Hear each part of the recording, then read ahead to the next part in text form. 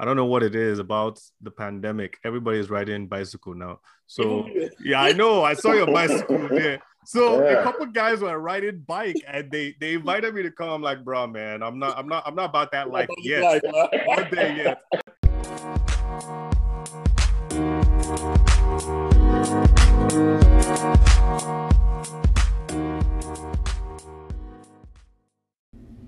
Hi, welcome to Life on Purpose, the podcast where we talk about living your full existence on purpose through 6 buckets of faith, fitness, family, focus, finance, and friends.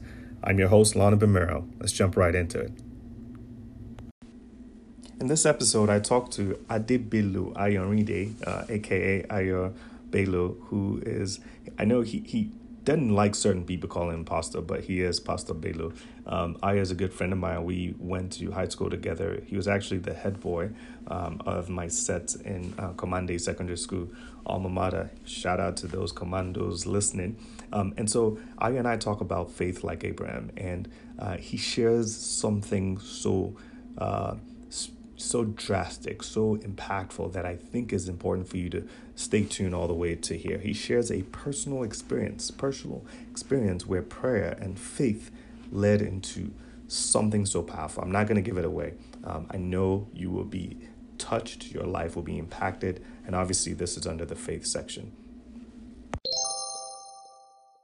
All right, so today I have my dear brother, Ayorinde Adebelu. And I'll say something about Ayo before I ask him to really give his own introduction or bio. Mr. Bello was the head boy of my. Oh no. Yeah, I have to say it. My podcasters have to hear it. Was the head boy of my set, my command set. Yeah, I'm about to date us here, but in 2001, when we left Command Secondary School at Keja, and a true brother. And I was catching up with my mom not too long ago, and it was asking about some people in general, and she got to, I was like, I don't call. I'm like, it's good. It's he's doing God's work, and all that. She's like, hey, make sure you stay close to Ayo. Ayo is your brother. Like, there's some things I can tell you. You're your true brother. I'm like, oh, that's so cool. So, Ayo Bello, thank you so much for jumping on Life on Purpose podcast. Really appreciate it. One of the things I always do is give people an opportunity to tell the listeners, just who you are. High level, 1 minute. Who are you? Who is Ayorinde Adebelu? I can share that although you don't like the definition of pastor, but you are a pastor. So yeah, let me throw that out there. So go ahead, tell us who you are, sir. All right, thank you, Lano. Listeners, what Lano hasn't also said was Lano was the social prefect for that set. You're like, okay, let me throw it back to you. He was also the social prefect for that set, and he was one of the people I knew I shared a very good brotherly and working relationship with, which has lasted even till now. Well, my name is Ayorinde Adebelu. It's a name I'm very proud of, and I'm grateful to God for.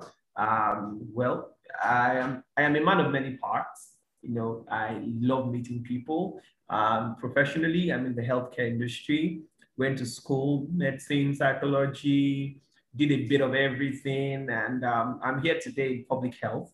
I'm also someone who is into content development. I'm also into human resource training. I'm also into leadership change management. And I manage projects, events, anything particularly. I have leanings towards music and entertainment, presentation and production. There are a whole lot of, and I love Christ. Yes, I mean that's the core of who I am. Right. I love Christ to bits. So people call me pastor because I can't stop talking about Christ. So well, I wouldn't know, but I love Christ and I love talking about him everywhere I go. And I've had the opportunity to talk about him in various nations of the world. Yeah. Yes, that's a bit of it. Man, thank you so much. Thank you so much for that high level.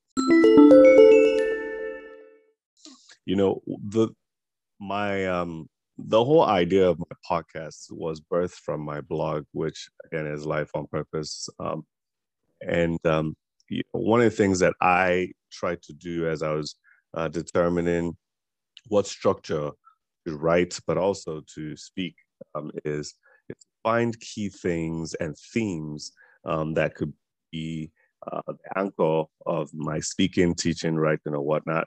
And so it's faith, fitness, family, focus, finance, and friends. So there's 6 F's: faith, fitness, family, focus, finance, and friends. So it's interesting as you described, yourself and introduced yourself, you said Christ is your core.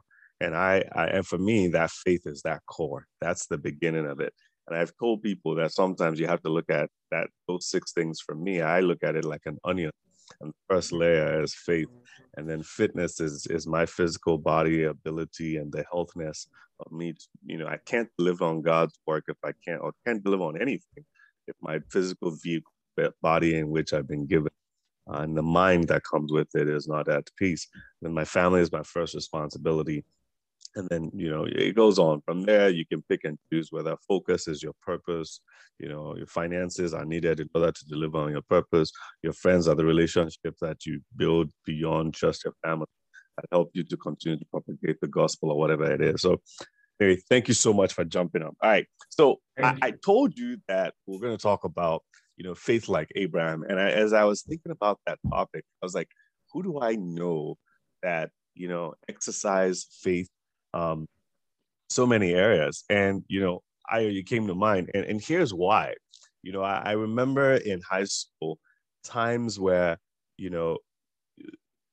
I was a man of many hats, and many hats, and then I'll share this, that you were quite responsible early for family life, and so I saw that in you, and now retrospectively looking, it's like, man, this guy really did some things that some of us were not even aware of, from a faith standpoint. You had faith in God early on, and you executed that faith. So I wanted to just bounce with you on that. When you look at Genesis 22 and faith like Abraham, one of the things that stands out, I thought I'd just pick your brain on this, in verse 5, and the whole story is Abraham being told to go sacrifice his son. In verse 5, when he gets to a point with the 2 men that followed him, he told them, hey, you guys stay here. Let me and the lad go up, and we will come back. We'll come back. What do you think of that? I mean, is that faith? Is that delusion? Is that lying? I mean, like, there has to be. What are your thoughts on that? You see, faith is, and this is what I keep saying. For everything God created, Satan also created something to look like it. Mm. You understand? Mm. So, in other words, when you speak in faith, the scripture says you speak of those things that be not as though they were. Yeah. Because even at the time Abraham was practicing this faith, he did not even know he was exercising faith. He didn't know. He only had a confidence in God. You understand? He only had a confidence in God.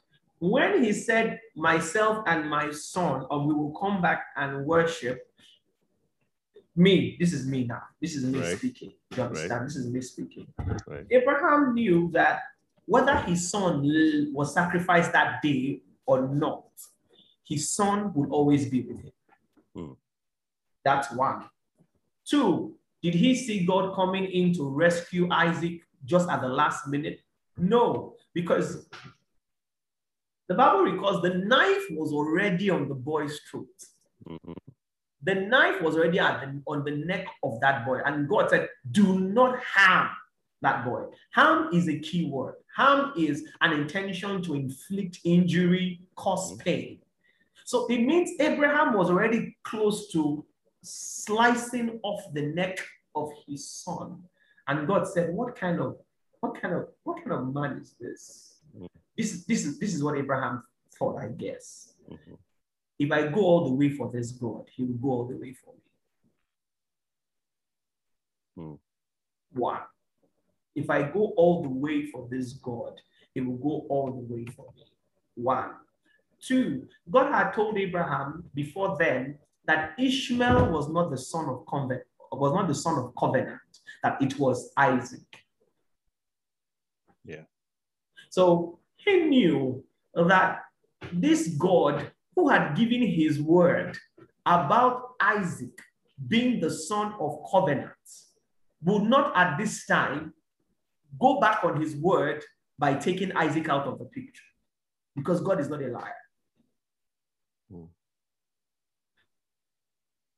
And that helps me to understand that if God spoke a word to me 20 years ago, if he spoke that word indeed, 20 years after, if that word has not come to pass, it is because the season for that word coming to pass has not yet come. So, if what you are going through, whatever internal or external conflict you are going through, whatever storm you are going through, is not in pari passu to the word God has said, know that that period is just for a season, because God will remain God. You can call God a fool, he won't say anything. Don't forget, he said the foolishness of God is better than the wisdom of men. So if you call God a fool, he won't take offense. Call God a thief, he won't take offense. But you call God a liar, and he stands up in all fury. He has exalted his word far above his name. So insult his name, desecrate his name, blaspheme against his name, he can just keep looking at you. But you say you said this and you did not do it, you're a liar. Yeah, it doesn't work well. Yeah, because saying God is a liar is saying God cannot be trusted. The integrity of God is his word. The integrity of God is his word.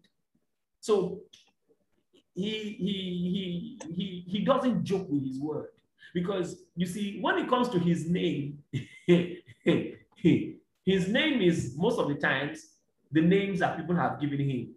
Look at all the names you look at: Jehovah Jireh, Jehovah Shalom, Jehovah this, Jehovah that. These are names that people gave to God because of the encounter they had with God. So those names were born out of a particular kind of encounter. Right. You understand? But when God speaks, God says, who is he that speaks when God has not spoken? Who is he that said, thus saith the Lord, when the Lord has not spoken? God's word in heaven is law. On earth, it is law. Under the earth, it is law. So, and that is why I say Abraham's faith was remarkable, because he took every action in belief of God's word. You know, I appreciate that. You know, and as I was thinking about it, you talked about seasons, and on the tail end of that chapter, you know, you read, and there are two ways to think about the tail end of that chapter. You read in verses, I think 24, about, you know, the lineage that follows, Abraham's brothers, children, and on and on. And somewhere in there, you read of Rebecca, right? It's almost the seed that starts the conversation of how is this lineage going to follow through. But another way to look at that could be, you know, God just reaffirmed his promise to Abraham from, you know, I think it's chapter 15 earlier, that, you know, I will bless you, you will be, you know, your generations. And then he just reaffirmed that in the latter parts of verse 16 or 17 with the reward of chapter 22, that, you know, in multiplying, I've just done all of that. And then the Bible has presented today, later says, then talked about another man's seed. It's almost like a slap in the face sometimes. You know, it's like, okay, I just promised you all of this, but let's pause on this. And then now has given back to children, and this one has just given back to, and so, you know, exactly. So if you're, you know, talk a little bit about that, because you touched on it. I don't want people to lose sight of that.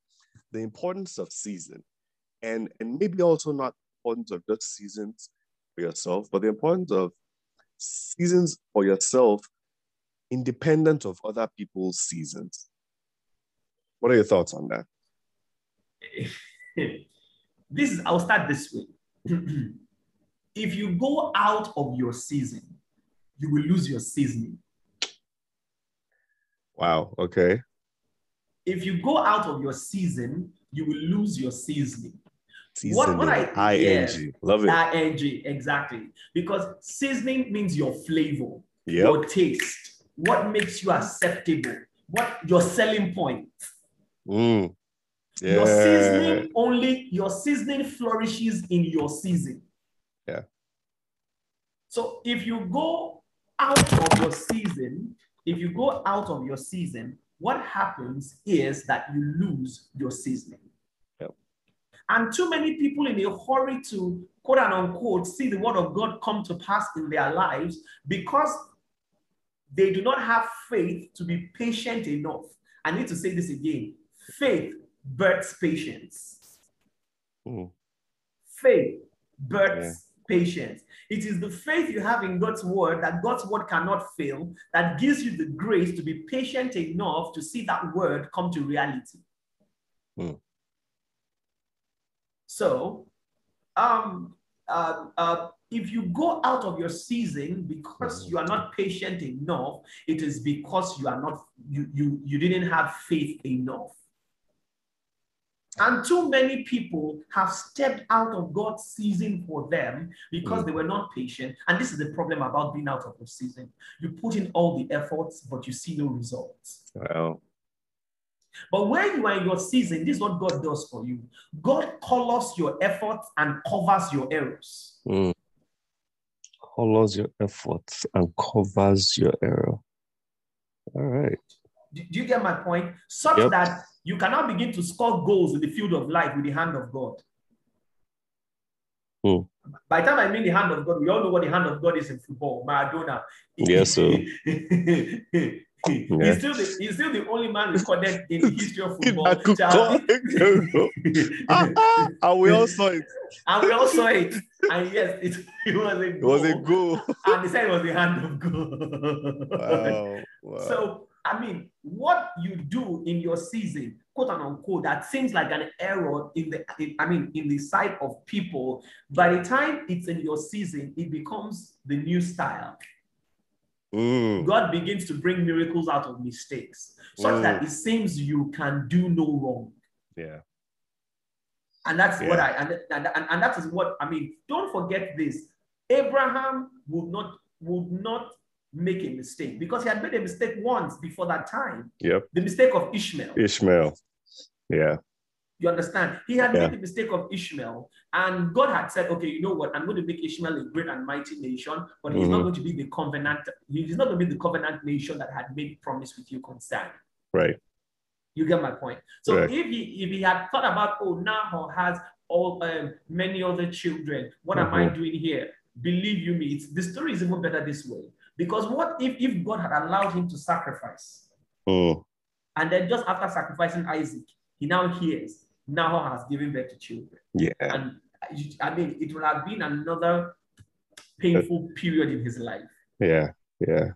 So I will always encourage people, in your season, don't be patient for your season. You might see other people, blooming, flourishing. Don't envy. Don't be jealous. Let there be no strife, but just keep patiently waiting for your season. And when it comes, you will be like a larva coming out of your cocoon, transforming into a butterfly.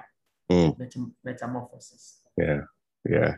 As you can tell, Ayo is a biology expert, as with a medical degree and everything. So, but you know, as you were talking about, a little bit of the season, I then became reminded of Moses and how, he heard from God in one variation or another that he was the one to help liberate his people, and that information was good, but timing of it might have been off because he attempted to help God killing the Egyptian.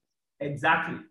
And the truth is this, that got him into a bit of trouble. And like I say again, Moses was an impatient man. it was that impatience that allowed him to knock the rock instead of speaking to it when the children of Israel began to complain. Mm. And it was that impatience that allowed his eyes to see the promised land, but his feet never stepped on it. Mm. So sometimes in your season of don't forget there are seasons. So in your season of waiting, if you, like I would always say, when I don't know what else to say, I keep quiet. Mm. You know, that's why I understood what God says when he says, stand still and know that I am God. God. You know, Donnie McClurkin said, after you don't know, you can. After you don't know, you can. After you don't know, you can. You just stand. Just stand. Yeah, exactly. So sometimes after I've tried all my intellectual moves, I've tried all the moves I think I can try, and it seems like as if everywhere is on lockdown, I just stand. Yeah. And I'm like, God, it's your show now. Wow.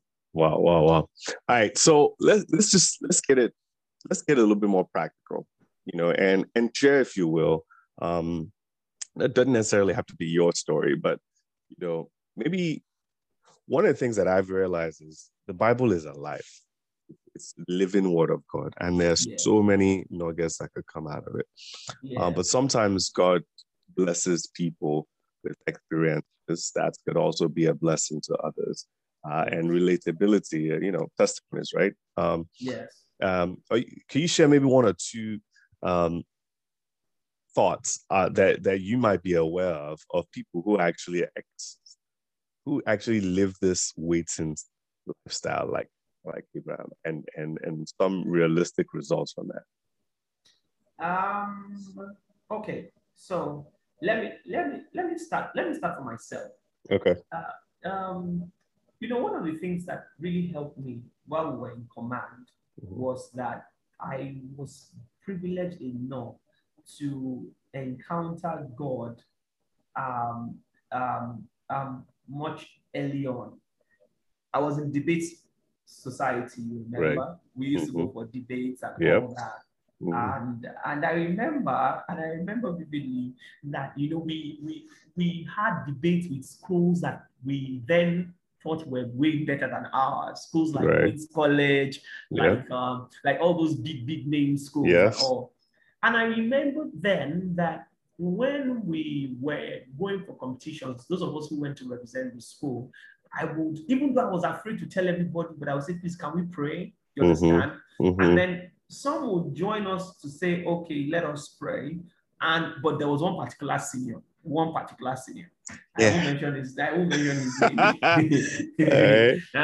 mention his name, but one particular senior. He will tell me, what is the essence of this prayer? Why are we praying? Let's not waste our time. Is that how you know the answer to the question or not? You understand? And he somewhat mocked me then for thinking that by praying, God would help us win the competition.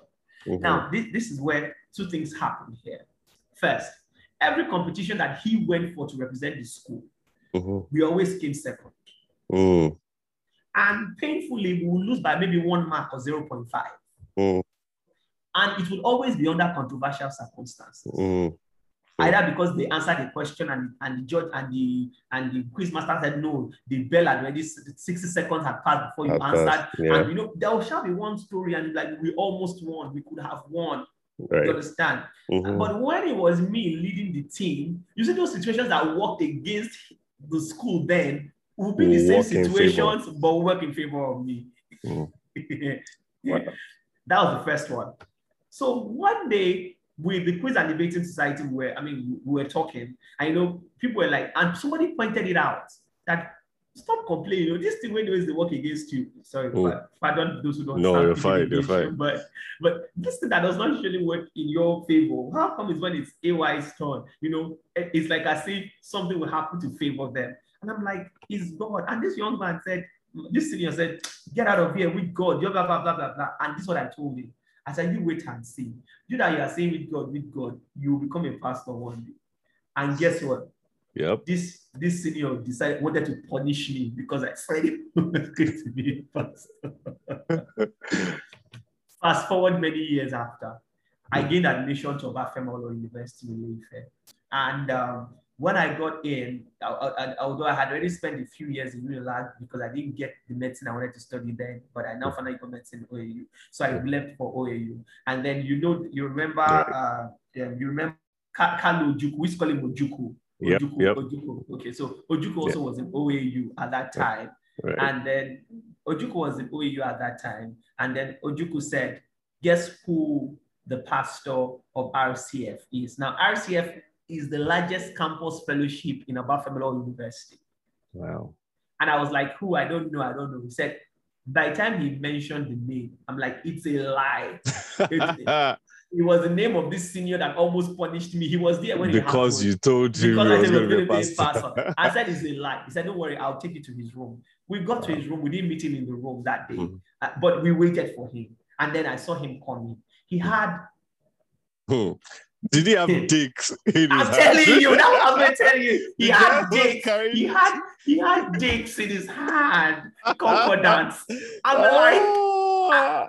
You know, even me that quote and unquote gave the word of prophecy or the prediction, found it so difficult to believe that when he came in, I just saw him, he saw me, we screamed, we shouted, and he said, Ayo, now you talk about. Now, why I'm saying that is because, you know, at that time, when we were in school, a lot of people saw AY as larger than life. In fact, I still have people today who went to command together, and I'm still wondering why they quote and unquote hold me in such awe, as it were. You understand? But it was obvious that it was God. I taught myself as Lord, I really don't know much, but I'm going to trust you completely, entirely, to you know, help me make the right decisions and all. And that's what I saw God do. Faith. When I was as a teenager, I was the head of our teen choir in my church in RCCG. And cut long story short, we were to minister on a Monday evening at Redemption Camp. And on Saturday night before that Monday, the guy to lead the song died. Wow. He died. And he died because I killed him. How? He was rushed to the hospital and he was told by the doctor that they had to operate him. Like, he was not operated in 30 minutes, he would die. And then he called me and said, this is what the doctor said. And I prayed with him, but as I dropped the call, I had God speak to me clearly. If that boy does that operation, he's actually going to die. Wow. And I got worried and scared. And I was like, God, how do I tell this guy not to do the operation? Because the doctor has said they need to do this operation in 30 minutes. And I said, okay, God, if you know you don't want to do the operation, let him call me back. And this guy calls me back and says they're wheeling him into the theater now, but he's a bit worried and he just wants me to pray with him again. I was about 17. I didn't have liver. Instead of telling him what I thought, what I heard God tell me, I prayed with him again. So after we prayed, I prayed with him again. He left, and then God said, Ayo, you are going to kill that boy. If that boy does that operation, he's really going to die. So I said, God, I'm scared. And this is, I mean, it sounds odd. It sounds awkward, but I'm telling you, I was hearing God speak to me. And he said, and I said, if you know you don't want to do this operation, then let him call me back a third time. About 5 minutes later, he calls me back. Wow. Now I'm shaking. Now I am literally shaking. And he says he's in the OR, he's already on the operating table, and they're about to open him up, but he's still scared. Doesn't know why he's still scared, and he just needs me to pray with him one more time. And then I began to pray. Now, when I don't know about now, but then as a teenager, we have one policy: don't tell Ayo to say closing prayer. Yeah. Never, because if the close, not the close. It'll be open prayer for the next week session. So, you know, don't tell me to close prayer because something will happen. Something just will happen. But when I began to pray for this guy, because as I was praying, God was saying, you are still praying. I told you. So I was having some internal conflict, and he sensed it on the phone. He said, Ayo, what's wrong? You're not praying for me with confidence. I'm not feeling the confidence in your prayers. And I said, dude, don't let me lie to you. From the first moment you called me, this is what God told me, that if you do the operation, you were going to die. I said, is that what God said? You should have told me that one since now. Is that what God? I said, I don't know how to tell you. You are in pain. The doctor says this. He cuts the call. And the next thing I get another call. This time around, the call comes from his mom. Are you already Ali Bello? I say yes. So that we just want to tell you that this your friend is dead. We are bringing him to bury him in Lagos, and we are going to buy 2 coffins, one for him and one for you. Wow. Dude, I went ballistic. I went ballistic. So he refused to do the operation, and in refusing to do the operation, he died. Wow. So by then, I was in hot water. The news had spread that it was because Ayo told him not to do the operation that he died. All our teens teachers, they started calling me. See what all of you teenagers that you are saying you are hearing from God. You see the way you have done. I mean, I was shaking. I showed my mom. Then I was using a Sajid, my X5, my X6. It was one of those phones that you could still, if you want to call somebody, you could put the person's picture and call the person. Yeah. So my mom was like, what's going on? I told my mom. My mom said, let me see the person's picture. When I saw the person's picture, my mom just said, yay. I said, what happened? She said, this person is gone. He's dead. He's gone. I'm like, he's gone? He said, yes. But this is what the Lord told me to tell you, that you are the one that will determine how this story ends. One of my boys, this boy has died. He said this boy has died. How will the story now end again? So I ran to redemption camp. Can I get Daddy Gio? Can I get Mommy Gio? Can I get... Nobody was available. I was lying down on one road in redemption camp over the night, and I began to pray. I began to cry. I began to say, God, I know I've not been a perfect boy in all my life. I know, but don't use this to punish me. Every mistake I've ever made, just have mercy on me. Please don't embarrass me. And I kept praying. Next morning was Sunday morning. Sunday morning was to be the last day of our rehearsals before we really start the program on Monday. We got to church after service, and the rehearsal was to start. We couldn't start rehearsal. Everybody was looking at me like as if I was the killer. Because the news had already spread around. That was because I told him not to do the operation, that he didn't do the operation. But here's what happened. So the next morning, his mother got the coffin. They took him in and they brought him out of the mortuary. He had spent 7 hours in the mortuary, and they brought him out of the coffin and they put him in the coffin. And as they were about to close the coffin, the young man woke up and said, where are they taking him to? Wow. Wow. Everywhere scattered. I had never heard the story. Everywhere scattered. After 7 hours, everywhere scattered. In fact, the mortuary attendants, in attempting to run away from the dead body, fell down and suffered injuries so serious that they had to be admitted into the hospital immediately. Wow. You get my point? So yeah. He now says, and this happened in Ibadan. We were in Lagos. The hospital was in Ibadan. And so he says, you know what? As he woke up everywhere scattered, he told his mother, I'm going to Lagos. The last rehearsal is today. Administration is tomorrow. Wow. I am going to Lagos. I am going to Lagos. I need to go to Lagos. And so he got to Lagos. Meanwhile, rehearsal was a funeral ceremony, actually, because nobody could sing. Nobody could. And, you know, I myself was already running a high fever. You understand? Everywhere was so tense. And then, boom, my friend enters the venue of our rehearsals. Wow. Everybody scattered. Everybody ran. I was like, don't run, it's me. Cut a long story short, he gathers us together, sits us down, and then he begins to share his experience. Tells us of how he died, how he got to heaven, how Jesus Christ showed him the various mansions and all. And then Jesus said, but wait, before I allow you in here, I have to open a book. And if your name is in that book, you are in. If your name is not in that book, sorry, you are not in. And he was not like, God, please let my name be in the book. Let my name be in the book. You know, he said, this is his story now. Right. And he said that as Jesus is about to open the book, Jesus said, but wait, before I open the book, I want to show you something. Now, this is where I got the shock of my life.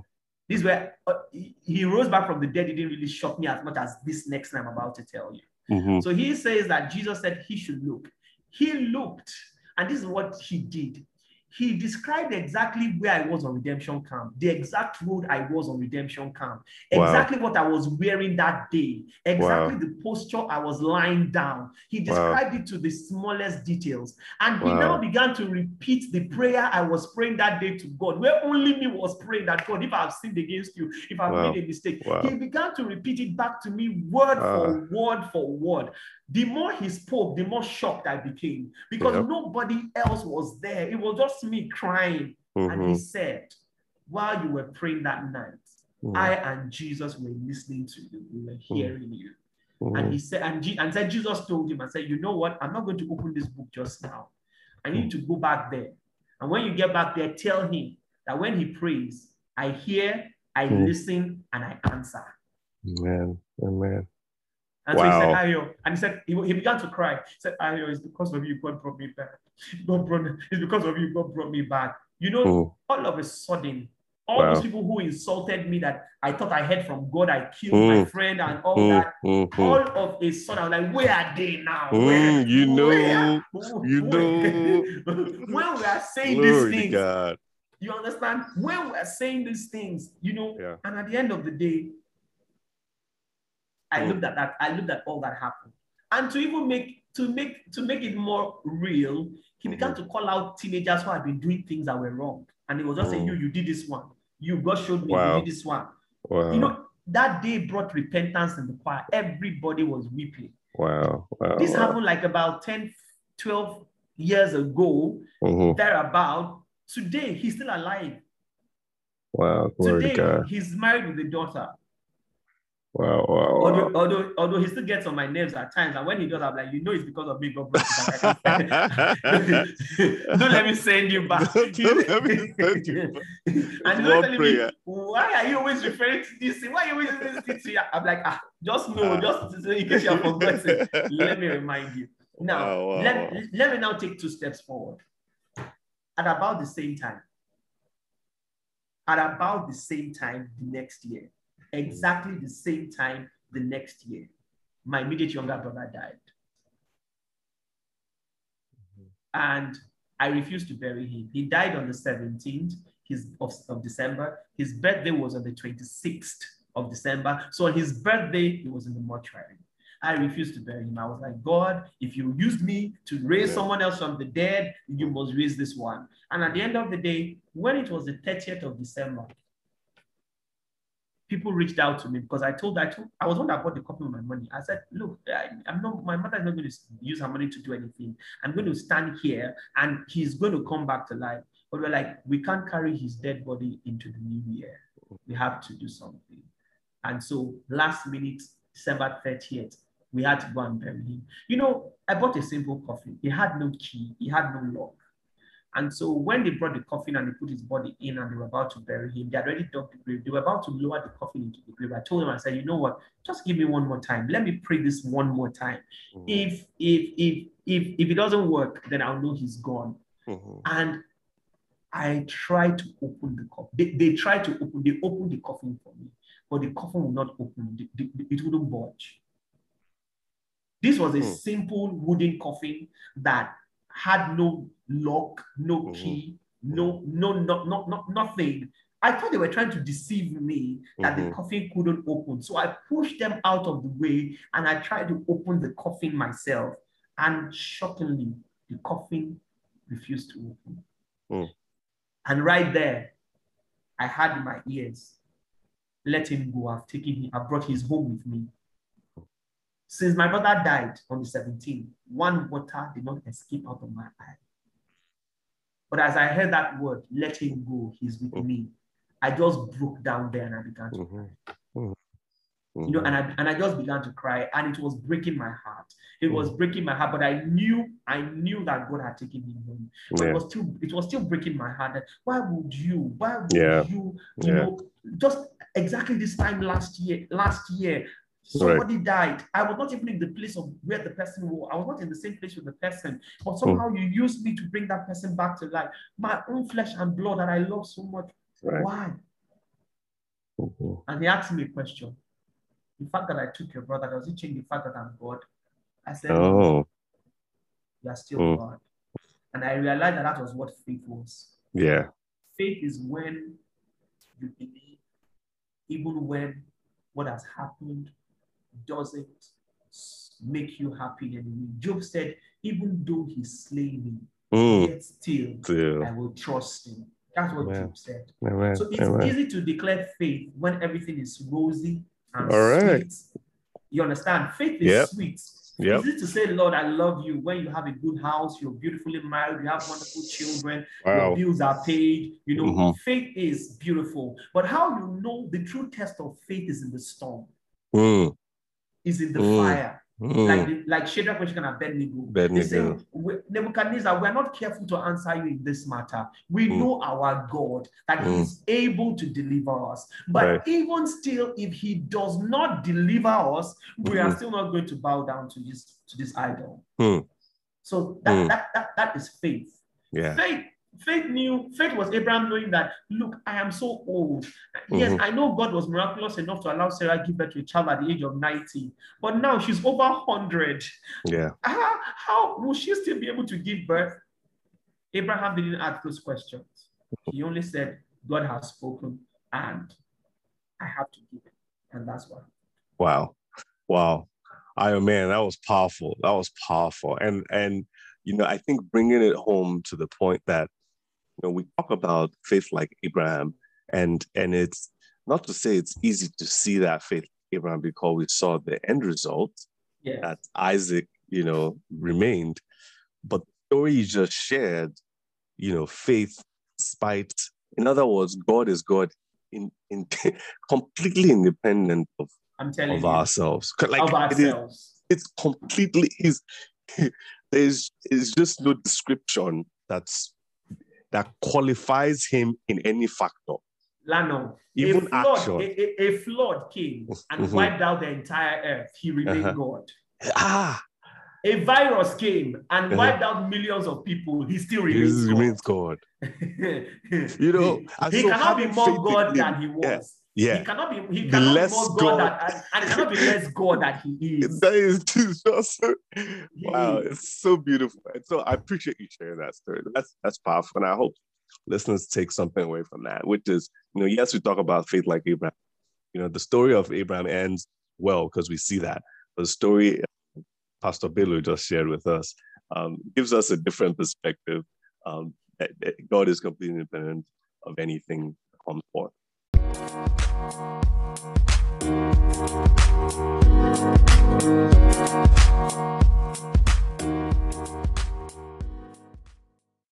I have one last question. I know you have to run. Okay. I have one last question that I ask. And this is the last time I'm going to ask this question for this season of Life on Purpose. This is the first season of the podcast. I know you're well-traveled and you've traveled quite often. You know, and I something you didn't really share is your leadership role in a strong ministry, Redeemed Christian Church of God. I know you are very whatever. Don't look at me anyhow. You know, your leadership role, and as a result of that, you're well traveled. And so this question is, where is your perfect restoration spot? Like, if you were to say, you know what, I just need a couple of days to restore, you know, and some people call it vacation or whatever, but what would you say, where's your perfect, you know what, chill spot? I've heard people say, you know, actually one of my friends said this, and I'll give you that because I think it's important. One of my friends said a perfect Nigerian beach. And this is a guy that lives here in America with me. And I was like, why? And, you know, he was saying those things home is where it's at. Home is where peace is at. But where's your perfect spot? Like, where would you go and just spend time in restoration? I realized that your vacation does not depend on the location. This guy. Well, we can go. No, because some people attach a location. Some people attach a location to, I want to travel to Maldives. I want to travel to the Caribbean. I want to travel to, you know, maybe Europe. And all that is good. But you see, your friend could not have put it better, where do you feel at home? Where is your mind at rest? Comes at you, you have your support system here, everything here, it's where you call home. So for me, it's not a particular country. I love travel. Thank God you know. I mean, I travel and I love traveling. I love meeting new people. I love meeting, seeing new places. But for me, if I tell you this, it will sound somehow. My perfect place of, rejuvenation and restoration, lock me up in my room. Let me stock everywhere with food, light 24/7. I got my internet. I don't have to communicate with anybody for anything. Nobody's calling to disturb me for anything. I'm just by myself. Wake up, sleep, pray, study. And there's no human interaction for like 3 days or 4 days. I'm telling you, by the time I come out again, I'm rejuvenated. I mean, physically and mentally restored. Yeah. That's just me. That's just me. Because I tell you this, when I travel out, I always have this challenge. I don't stay. I want to see everything in the short time I have in that country. I know. So I hardly rest. Yeah. I want to see as many cities I can. I want to see as many people I can. You understand? So exactly. So when I'm in my restoration mode, I'm home, just me. And I mean me.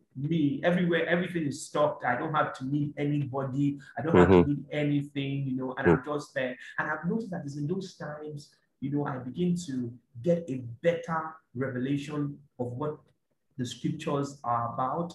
I begin to have, your mind is open to readily receive whatever God chooses to, drop in. And at the same time, too, your body is properly restored. You understand? And I think for me personally, it might change later on. I wouldn't know. But for now, if you ask me, that's where I'm at.